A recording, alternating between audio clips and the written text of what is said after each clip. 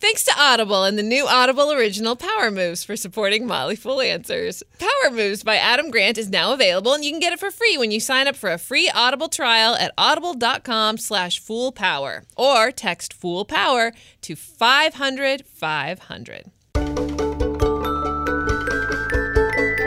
This is Motley Fool Answers. I'm joined as always by Robert Brokamp, personal finance expert here at the Motley Fool. Hello.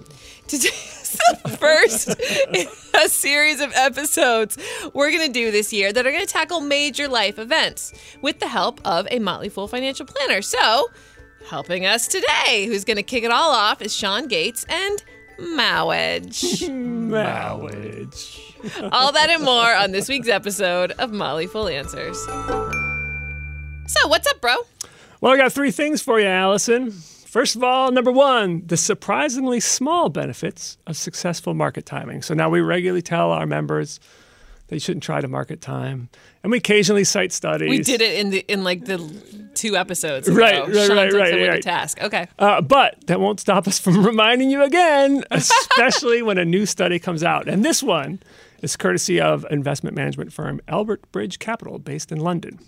So here's the setup. Imagine you're 25 years old and you're going to invest $1,000 into the stock market every year for the next 30 years. And you are so good that you pick the absolute best day to invest in each and every year. Now, they estimate that the odds of that happening are 1 in 1,240, followed by 69 zeros. So in other words, not very likely. But hey, you are that good. So if you had done this for the past 30 years, you've reached age 55, investing that $1,000 every year, you would have $155,000. Not bad, but what if you were the complete opposite? What if instead you invested on the very worst day every year for the last 30 years? How much would you have? So you invested $30,000. Would you have $50,000? Would you have $75,000? You would actually have $122,000. Oh, so it's a difference of about 30? Difference of about $30,000. Yeah. Compared the best to the worst. So, of course, having that extra $30,000 would be better. But still, the person who did the absolute worst market timing every single year still turned $30,000 into $122,000. Pretty good. All right, number 2, over 60 and crushed by student loan debt. Now, that's the headline from a recent Wall Street Journal article with some pretty astonishing stats. So the 60 and older crowd owes $86 billion in student loans. It's either debt they took on for their kids or they went back to school themselves, especially like during the Great Recession. People thought, I lost my job, I'm going to go back to school. But that's up 161% from 2010. And it's the biggest increase of any age group. And because many are struggling to pay this debt, the federal government is actually taking some of it from their benefits. So in 2015, 40,000 people aged 65 or older had their Social Security or tax refunds garnished because they were defaulting on student loan debt. And that's up 362% from the previous decade. Total debt owed by the 60 and older crowd, and that includes credit cards, auto loans, and things like that, is up 84% since 2010. So I always have mixed feelings about stuff like this. These types of articles usually bring in individual stories, right? And you see the individual stories and you can't help but think like, man, you made some bad decisions. Like they talked about a guy who, after his restaurant failed in New York City, he went to the New York Institute for Art and still owes $30,000 a decade later. He is now 66 years old. He only lives off Social Security. And because of all this, he lives on he has limited his food budget to $7 a day. And then there's told a story of another guy who's 65, retired a year ago, still owns student loans, but also $40,000 in credit card debt. So whenever I hear these stories, I think like, I don't know why you thought you should retire. Maybe they have health issues. They didn't say that in the article. And if you have health issues, I have great sympathy for that. But I do wonder why sometimes these people decide to retire in these circumstances. On the other hand, it does tell other stories of people with all this debt. And like one guy was saying, like, it was hard to say no to my daughter because she got her heart set on a school and she worked hard to get there. And I totally understand that. I feel a lot of sympathy for that. So I bring this up particularly now because this is the time of year when millions of kids and their families are finding out which schools they're going to get accepted to. The Brokamp family, the Brokamp, you guys included. Too, yeah. So we got a couple of weeks to wait all this out. But basically, we're all making decisions that could affect our finances for decades. So please, please, please do all you can to get a college degree with as little debt as possible. The classic rule of thumb is to borrow no more than what you can reasonably expect to earn in your first year of college. And the other lesson of this is if you have any debt, work as hard as you can to have it paid off before you retire. And number 3, why people do and don't save for retirement. So we all know that the average person hasn't been doing a good enough job. So what are the other priorities of these non-savers or under-savers? And a recent survey might have some answers. It was conducted by AARP along with the Ad Council Saving for Retirement campaign and examined the habits and aspirations of moderate income working adults ages 40 to 59. So some of the key results. Only 47% identified retirement as among their top 3 financial priorities. So obviously they have something else that they think is more important. When asked to identify their number 1 priority, what was it? Paying down debt. So again, the debt is causing troubles. When non-savers and under-savers were asked what's preventing them from saving more, the number 1 response was, I did not have enough left over after basic expenses. And the second most common was unexpected expenses came up, which brings us back to previous episodes and the emergency fund. And what happens if you don't have an emergency fund? You can't save retirement or you go into debt because you have to turn to credit cards. So getting emergency fund is important there. Now, when respondents were asked what helped them save for retirement, so these are the people who are doing a good job, the most common response was, I increased my contribution rate to my employer-sponsored retirement plan so that I could take the full advantage of the company match. And study after study has shown that the match has a big influence on saving behaviors. So if you are an employer, if you work in an HR department, you own a company, and you want to help your employees save more, if you boost the match or even stretch it, so you give the same amount of money, but instead of saying like you only have to contribute 6% to get that full match, if you move it up to 8 or 10, people will start to save more. And there's no benefit to a company offering a 401k match, right? Like they only do it as an added benefit. It's just for an added benefit. Yeah. Unfortunately, some research from the last survey by the Callan Group, which is a benefits consultant group, showed that last year there were about 78% of companies that were boosting their match, and they expect it to continue this year too. So that's good news. And then the second most common response to the question about what helped people save for retirement, they said, I got a raise, bonus, or extra income and put all or some of it into my retirement savings account. That reminds us of a story listener David G. sent us earlier last year. Folks may remember he was the guy who was in the military, and he learned very early on that whenever he got a raise, he put half of it towards saving more to retirement and was allowed to spend the other half. And so that by the time he reached age 55, he had a savings rate of 42%, and he's on solid ground. And then the last bit from this survey, it asks adults, what is the greater likelihood in your life that you will save enough for retirement or something else? So, for example, what's more likely, that you'll save enough for retirement or you'll run a marathon? 30% said it's more likely they'll run a marathon. 30% said it's more likely that they'll get a personal robot assistant than be able to save enough for retirement. You're not going to be able to afford a personal robot assistant. 40% said it's more likely an astronaut will walk on Mars than they'll save enough.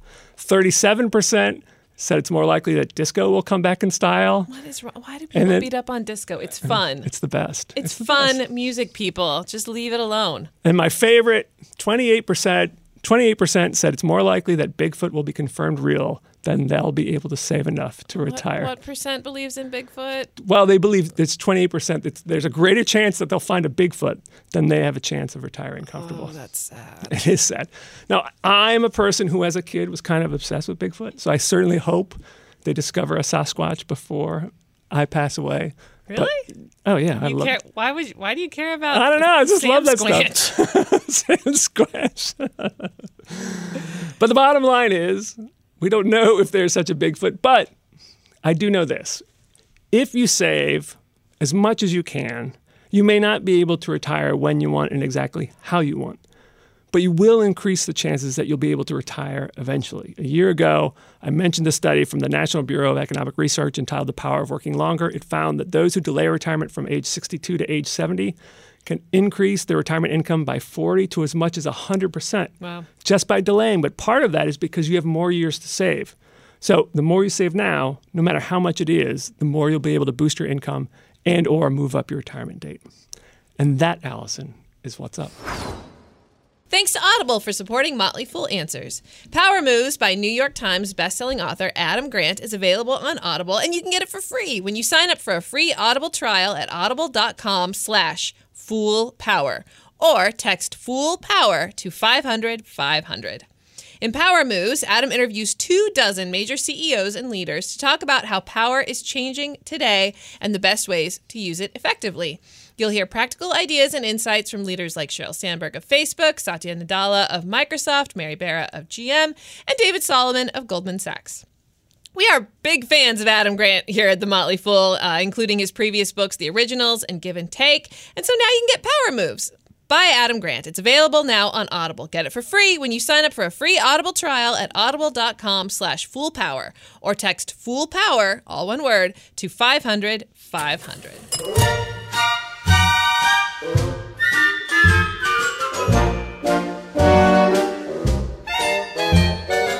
So I did write in my intro to this section, marriage. Marriage is what brings us together today. Anyone? What's that from? Of course, everyone who's listening knows what it's from. And if they don't, then they need to go watch The Princess Bride or read the book, because that is also how he talks in the book. Yeah, it's actually written like that. Yeah. So yes, it's the second Tuesday of the month, and every second Tuesday of the month going forward, we're inviting a financial planner from Motley Fool Wealth Management, a sister company of the Motley Fool, to talk us through a major life event like having a baby, buying a house, and having a loved one pass away. Oh, well, today we're going to talk about marriage. And joining us is Sean Gates, one of the most romantic men I know. Or maybe the most newly married financial planner. One of those two. Both can be true. So, Sean, you're going to walk us through some lessons that people should heed when getting married when it comes to their finances, both from your personal experience and also your experience as a financial planner. Yes. So let's kick it off. What's the first piece of advice that you want to talk about? Yeah. Bestow. Wisdom. So I think the first piece of advice that you can often read about that held true for me, because you always wonder how much of that stuff is true, but the first one that held true for me was very much like financial planning, you should have conversations about one another's goals, and especially short-term, medium, and long-term goals. And why this is important is, number one, you start to understand each other better, what you want to accomplish, make sure that you have some commonalities, and that the differences that you might have aren't too stark that it could cause some friction on down the road. But more importantly, common goals that people have are financial related. And you want to make sure that you can continue along the path towards your goals. So, for example, for me, I'm very much an adherent to the FIRE community, the Financial Independence Retire Early movement. And so ever since I was 24, I have been working diligently to try and retire and my working career and have money for the rest of my life at age 40. And marriage created an interesting dynamic in that my wife does not share that same goal directly. So she'll be comfortable working until normal retirement age, let's say. And so I think one of the lessons that I learned early on is that I was very clear with her that this is a goal for me and understood it, and then we got married. But what then revealed itself was I didn't relay how seriously I was about it. I mean, I am going to be successful at this goal one way or another. If I have to live in a broom closet at the Motley Fool for my retirement. And practically speaking, at least when you and I first knew each other, you were saving well over half your income to accomplish this goal. Correct, and still am. And so that is, that kind of ties into this whole thing, because she's a good saver, no question, but I'm on the abnormal end of... In so many ways. Good ways. So many good ways. Yeah, and so... I think, it's a common thing in the FIRE community that you tell someone that you're going to do this and they're like, oh yeah, sure. Like, you aren't married, so things will change, or you haven't had kids and things will change. But I've been so dedicated to this cause that it's going to happen. And so I'm going to drag my wife along kicking and screaming. But so anyway, I think we need to swap out our expert for this episode. Can we do that? Can I call an audible on this one? You're out, kid. I'm sorry. out. Yeah. I'm out. No. All right. Fine. Keep talking. We're stuck with you. Well, I think you're very deliberate about how you approach money, right? Like this Correct. is a commitment. This is exactly how you're going to achieve your goal of retirement by 40. But I think a lot of people don't even really have a good grasp on their temperament when it comes to money, or they don't really think that. They just think it's easy to assume these are my habits with money. I assume everyone's the same way, and I don't even have a good grasp on. I'm going to marry a man who doesn't like to buy a new sweater every week. Why? I don't know. I didn't even know that was a thing, right? It's Totally. Yeah, and I think that's why I think I'm advocating that having these conversations around goals can start to develop that understanding of your own temperament with money and then your partner's temperament with money and just kind of find common ground. And it's a good practice to have. For the record, I do have a problem with wanting to buy a new sweater every week. and my husband has given me the space to do that, just like I give him the space to buy robot parts and other things like that. Exactly. That's actually in here. Robot parts. It's a line item. All right, what's your next piece of advice? Yeah, so the next piece of advice that you read about that is very good advice is to be upfront, be clear about your financial details. So kind of going through line by line and saying, here's how much student loans I have, here's my budget that I have had as a single person and might have going forward, here's my credit card debt. All of that stuff is very good to do because it gives you full visibility into what you're getting into, and you need to know that. It also creates a sense of honesty early on, which is critical, I think. Everyone would agree. But I think further, you can actually start to understand your partner's values. And so this was a really stark shift for me, I think. And a little bit of this is because my partner is not an American citizen, but the definition of family in India is, in my opinion, a little bit different than in America. So I have a very small family. I have a good relationship with my siblings, but it's not a very, very close relationship. And in India, you have that same relationship with extended members of your family. So your cousins are often called your sisters or your brothers, and you treat everyone in a tight-knit community.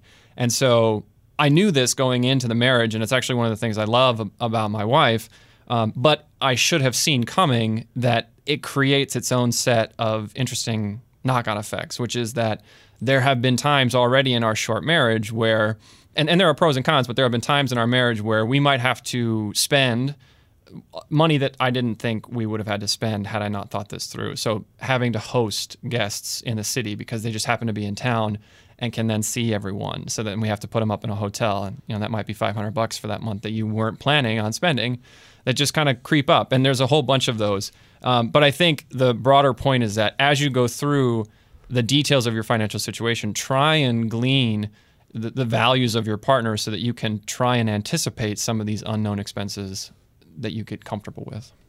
Is there any sort of checklist or framework or anywhere people can go to do that running list of checking out your financial details? And because this feels like this is something where you need to sit down with a checklist and be like, okay, student aid, do you have it? Yes, no, okay, check. Next, like, it'd be easy to be like, oh yeah, no, I'm fine. and then you're like, oh yeah, aside from my $50,000 worth of credit card debt, like, right? Totally. And I think so. In one of the things that we want to go through are resources that help people, and one that I listed that I think is critical, which gets to your point, is the automated budgeting tools. And the reason that I know we've talked, you guys have talked about those. I've talked about those a number of times. But things like Mint or Personal Capital, any kind of automated budgeting software, you need a budget. So those budgeting apps are extremely helpful because in those moments, you can actually just be like, okay, what's my net worth? And net worth is the financial snapshot that I think explains the possible, debts, incomes, out, all of that good stuff. And that's the place to go. And you don't have to remember, right? I mean, if I put you on the spot and said, tell me all of your stuff, you might have just forgotten about a thing, and I'm not going to hold you accountable for it. Whereas if you have these tools, it's all there for you. You just pull it up. So I think that's great. And might I also recommend the Foolywed game, which you could find if you Google it. And we talked about this 2 years ago on the podcast. Yeah, we did that a long time ago. But it's basically 10 questions about money that each person does separately, and then you compare results, like how much money do we need to be happy? How much can you spend without having to ask the other spouse? prioritize these various things, retirement, house, things like that, in order of what's important to you. And then you'll find out how much you're on the same page. That's awesome. Yeah, that sounds like a great resource. We have a few of them at the Fool. We do. All right. What's your next piece of advice? Great. And then I think the last one is, and this is becoming more and more common, but I would say lean into the prenuptial agreement conversation. Ooh, that's a toughie. Really? That's a toughie. Controversial take with Sean Gates. Really? Yeah, and I should say, I'm not holding myself out to a higher standard. We failed at this. We did not have an explicit prenuptial agreement conversation, but we had a quasi conversation about what things would look like if the marriage didn't go as well as we had hoped. But I think the problem with that is, I think there's a couple problems with that. Number one, you typically don't want to have that conversation in the swoon phase of a relationship because it just puts a damper on things. But I think it sets you up to have a potential later conversation, and this is something that people don't talk about as nearly as much, which is if you don't do a prenuptial, you're not a bad person. You can actually enact a postnuptial agreement. And so it's very similar to a prenuptial agreement. It has a lot of the same kind of information that you would go over, what you want your assets to be disposed of after you separate, all of that stuff. But if you've structured yourself to have prenuptial agreement conversations, you can have that postnuptial agreement conversation after having learned about each other in the day-to-day finance of your lives. So, you've gotten married, you've spent 6 months or 12 months with each other, you understand each other's spending habits better. And it sets you up to enact a good postnuptial agreement instead of kind of being unsure about what you would put in a prenuptial because you haven't gotten married yet. You don't know enough to put it together and not hurt one another's feelings potentially. So, yeah, I think that's true. I mean, many of the things you find out about a person when it comes to money, you don't find out until you get married. Yeah. So awkward. Now that I really know you financially, I would like a postnuptial agreement, please, because I just have some feelings. Love you. We just need Mario. It should just be called the marriage agreement. The marriage agreement. Yeah. Yeah. All right. Well, let's move on to some mistakes that maybe you have experienced or maybe in your experience as a financial planner have noticed other people often making. Yeah, great. So the first one is letting one person in the relationship be the quote-unquote finance person. Mm-hmm. And this I run into all the time where I'll be speaking to folks who are going to retire, and let's say they're retired and they're now 20 years into retirement, and I'll get a call from the finance person, and they'll say, hey, I haven't needed a money manager in the past because I've been dealing with the finances, but now I'm worried that I'm going to die and my wife or husband won't know what to do. And I'm like, well, that's not an ideal position to find yourself in. Your partner should know more about the finances, that you don't need to hire a third party to just get abreast of the situation. It still might be warranted to have a manager involved, but you don't want to just throw this on someone else and kind of have them have to talk to a third party to get that information. So I think keeping each other honest in the finances is important. We recently had some family friends in their 80s. Husband handled all the money, had a stroke, and the wife is just totally lost. Doesn't know how to write checks, doesn't even know where to find the checks. Honestly, doesn't even know how to put gas in the car because that was something the husband always did. She's totally lost, and he's not in any capacity to help her. So certainly it would have been much better for her to be more involved before this point. Yeah, and I would say one kind of further knock-on effect there is that sometimes the parents will assume that the kids will step in and help. But a lot of the times the kids are worse off than the parents in terms of knowledge of finances because families typically don't talk about finances, or they have a completely different idea of what the money should do for the familial wealth. And so I think as a couple, you should be cohesive about it early on as quickly as you can. Yeah. Do you recommend having, Bro used to do didn't you used to do the State of the Union address for your family? Yeah. How do you recommend they go about staying on the same page? I think, something like an annual check-in. In financial planning, you'll do quarterly or annual check-ins with the clients. I think very similarly with husband and wife, just have a time-based system where you say, okay, we're going to review our finances together and we'll just talk about everything that happened over the course of the year. way back when, in 2000, both my wife and I worked at The Fool, and we co-wrote an article called A Couple's Financial Manifesto. And it was one of the most popular articles for that year. And I went back and read it recently, because this is quite a while ago, and we were doing it monthly. Wow. We don't do it anymore because we have a pretty good sense of each other's financial habits and what our priorities are. But doing that in the beginning was very helpful. Yeah. And I think as you go through that process, a more frequent check-in is probably going to help build the processes in place, and then you can fall off, go slower. Yeah. All right, what's another mistake to avoid? Yeah. So the other mistake that I see people make is, and this might be more generational, but combining finances too aggressively. So I think one of the things that I hear most frequently when I'm talking with married couples is that one of the things from a financial perspective that has benefited their just peace of mind and comfort with one another is having some sort of selfish budget where, there's $1,000 that they're not really necessarily going to account for the month that they can spend on whatever they want. And that way you don't have to get permission from your spouse or partner to go spend on something that you want. And I think that's just a really nice feature to have. And one last mistake I think you brought. Yeah.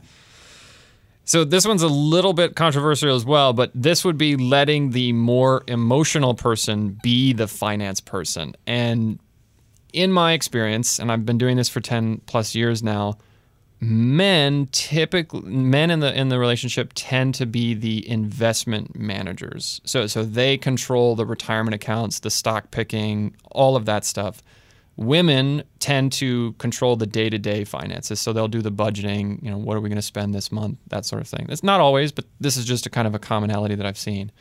And what's also true, anecdotally, is that men tend to be more emotional with money. So men are often worse at the investment side of the equation. And so I sometimes will recommend to folks that they consider flipping roles. What's nice about this is that the other partner can learn the skill set of the other. So it's just getting that education.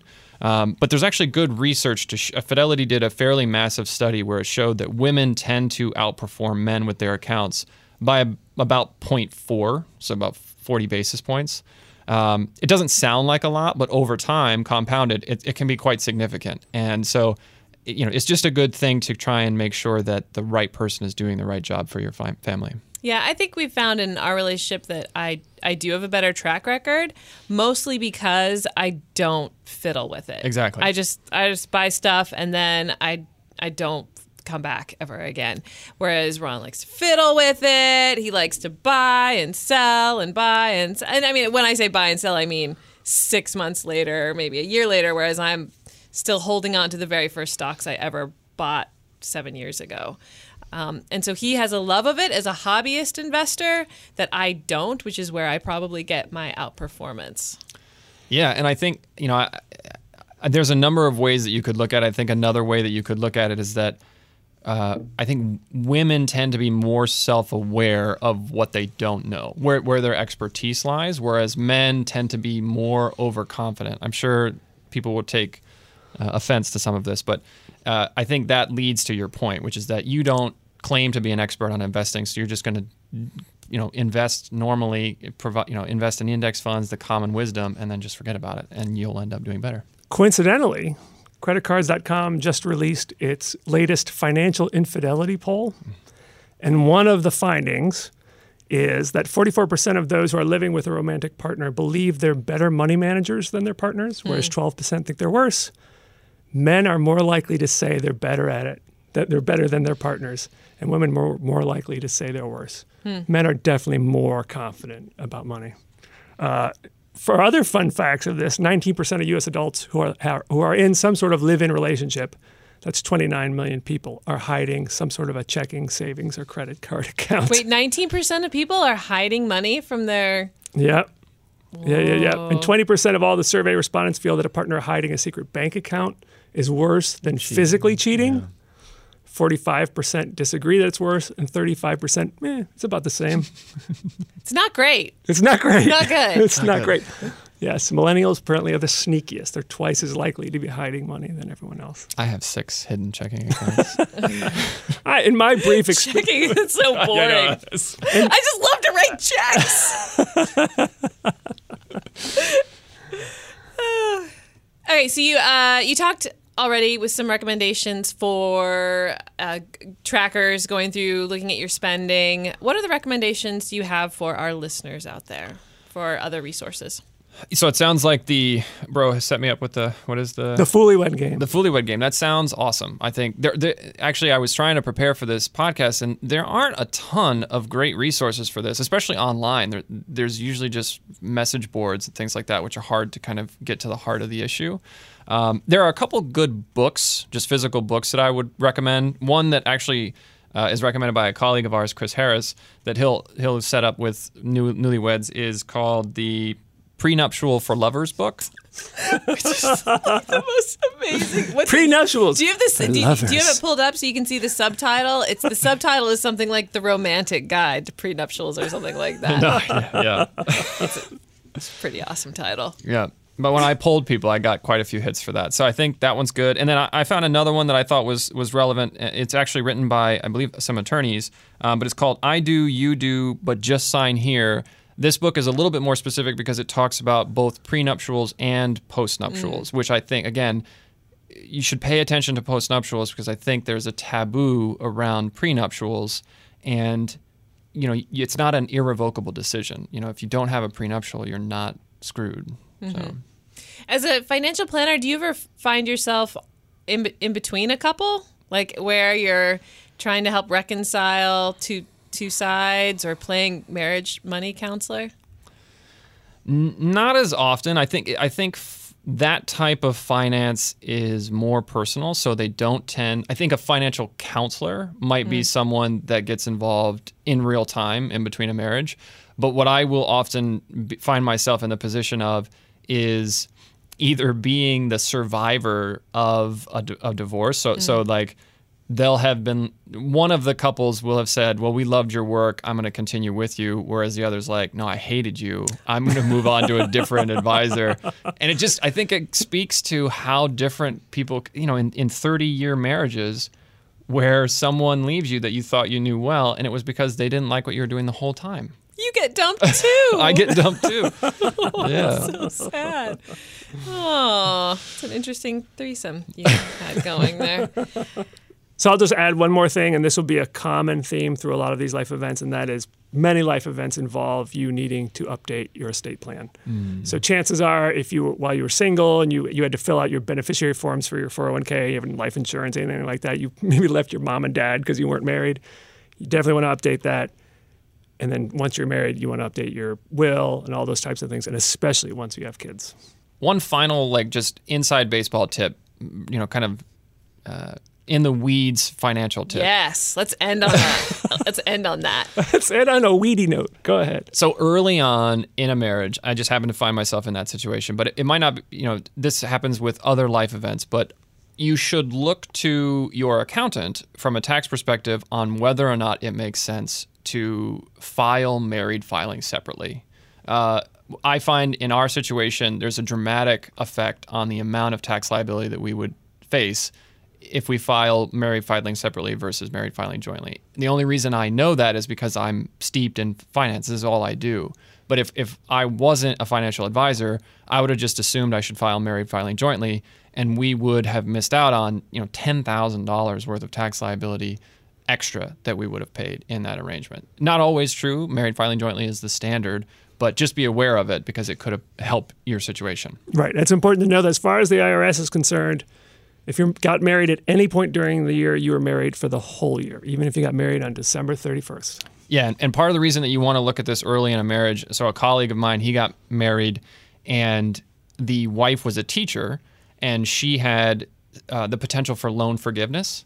And so that program is specific to, and so loan forgiveness and income-based repayment plans, it's specific to the income. So if she's filing single, her income is going to look very different than if you pool them together. And so in order to not lose some of those program benefits, they could file married filing separately. And so it just happens that when you are coming into a relationship, you had your own individual finances, and it might make sense, given the path that you were on, to continue to have your own individual taxes for a time and other life events. Hey, Sean, thank you for joining us for our first episode here, tackling life events. Thanks so much for having me. This is great. Maybe we'll have you back in 10 years and we'll see if that prenup really did come in handy, or is that too dark? That's too dark, isn't it? No, I think it's Or see how many of the in-laws are living with you. It could have been way darker. Well, our sister company, Motley Fool Wealth Management, is a registered investment advisor that can help put your financial plan and investing needs in the context of your big life transitions. You can find podcast notes and resources and even book a no-obligation appointment with the one and only Sean Gates. Is that true? That is true. Or other planners by visiting foolwealth.com/radio. Please consider the risk, cost, and suitability of investments before choosing any investment professionals. All investments involve risk and may lose money. Motley Fool Wealth Management does not guarantee the results of any of its advice or account management. Sean, you mind sticking around for a game? Absolutely. All right, let's do it. All right, Bro loves a good tradition, so let's see how much you two know about wedding traditions from around the world. All right. Aw, Valentine's Day is so soon. Okay, here we go. France. People who want to class up their wedding with some French traditions, get ready for this. The new couple may be ready for bed, but the party isn't over until they are witnessed eating all of the leftover alcohol and food that has been collected by the guests and placed into what kind of pot? All right, let me know when you have your answer. I'm ready. Okay. You ready? Sure. Chamber pot. Is that, what do you say, Sean? That was what I was going to say. You're right, a chamber pot. By the way, it is typically an unused new chamber pot. Well, that's nice. Yes, and the tradition has evolved so that more commonly it's just a soup of chocolate floating in champagne. If it's a second In a marriage, chamber pot. Yeah, If it's a second marriage, is it an unused chamber pot? you're going to want a new chamber. Put that on the registry. The ritual is meant to supply the bride and groom with the energy they need for the wedding night, of course. yes. There we go. Now we're French. Chamber pot. Germany! Okay. A people known for their passionate displays of love. Yeah. In a tradition known as Baumstammsagen, the couple will symbolize their future life of facing obstacles together. They have to join forces to do what to a log in front of the wedding guests? Is it they beat it until a present comes out, just like they do at Christmas in, was it Spain? That was Spain, right? Yeah. I would have said saw. Yes, they saw it in half. All right, let's go to Borneo, to an ancient tradition. If you're a member of the Tai Dong tribe, for 3 days after your wedding, you share a house with your spouse, and both of you are forbidden to do what? Take a shower. Saw a log? The answer is go to the bathroom. What? Yes, neither one nor two. Technically, you're not allowed to leave the house. So this custom requires constant supervision by your family and a restricted diet. It's said to bring the couple good luck in their marriage. Oh my goodness gracious. That's not awful. All right, to China. The Tuzha people of China have a super fun tradition. It's customary for the bride to do what every day for an hour 1 month before the wedding? Give us a hint. I don't know. Just make a guess. I would have said fast. Play the Foolywed game. I don't know. Crying. You're supposed to cry. As the wedding draws closer, eventually her mom joins in, and then all of the women in the family, sisters, cousins, aunts, they join in the crying every day. It comes from kind of a sad tradition of when young girls crying because they are forced to go into an arranged marriage. That's horrible. So the girls, it's actually more like a song. And so it's a song that young girls learn in this tribe. And then when they get married, they go through this.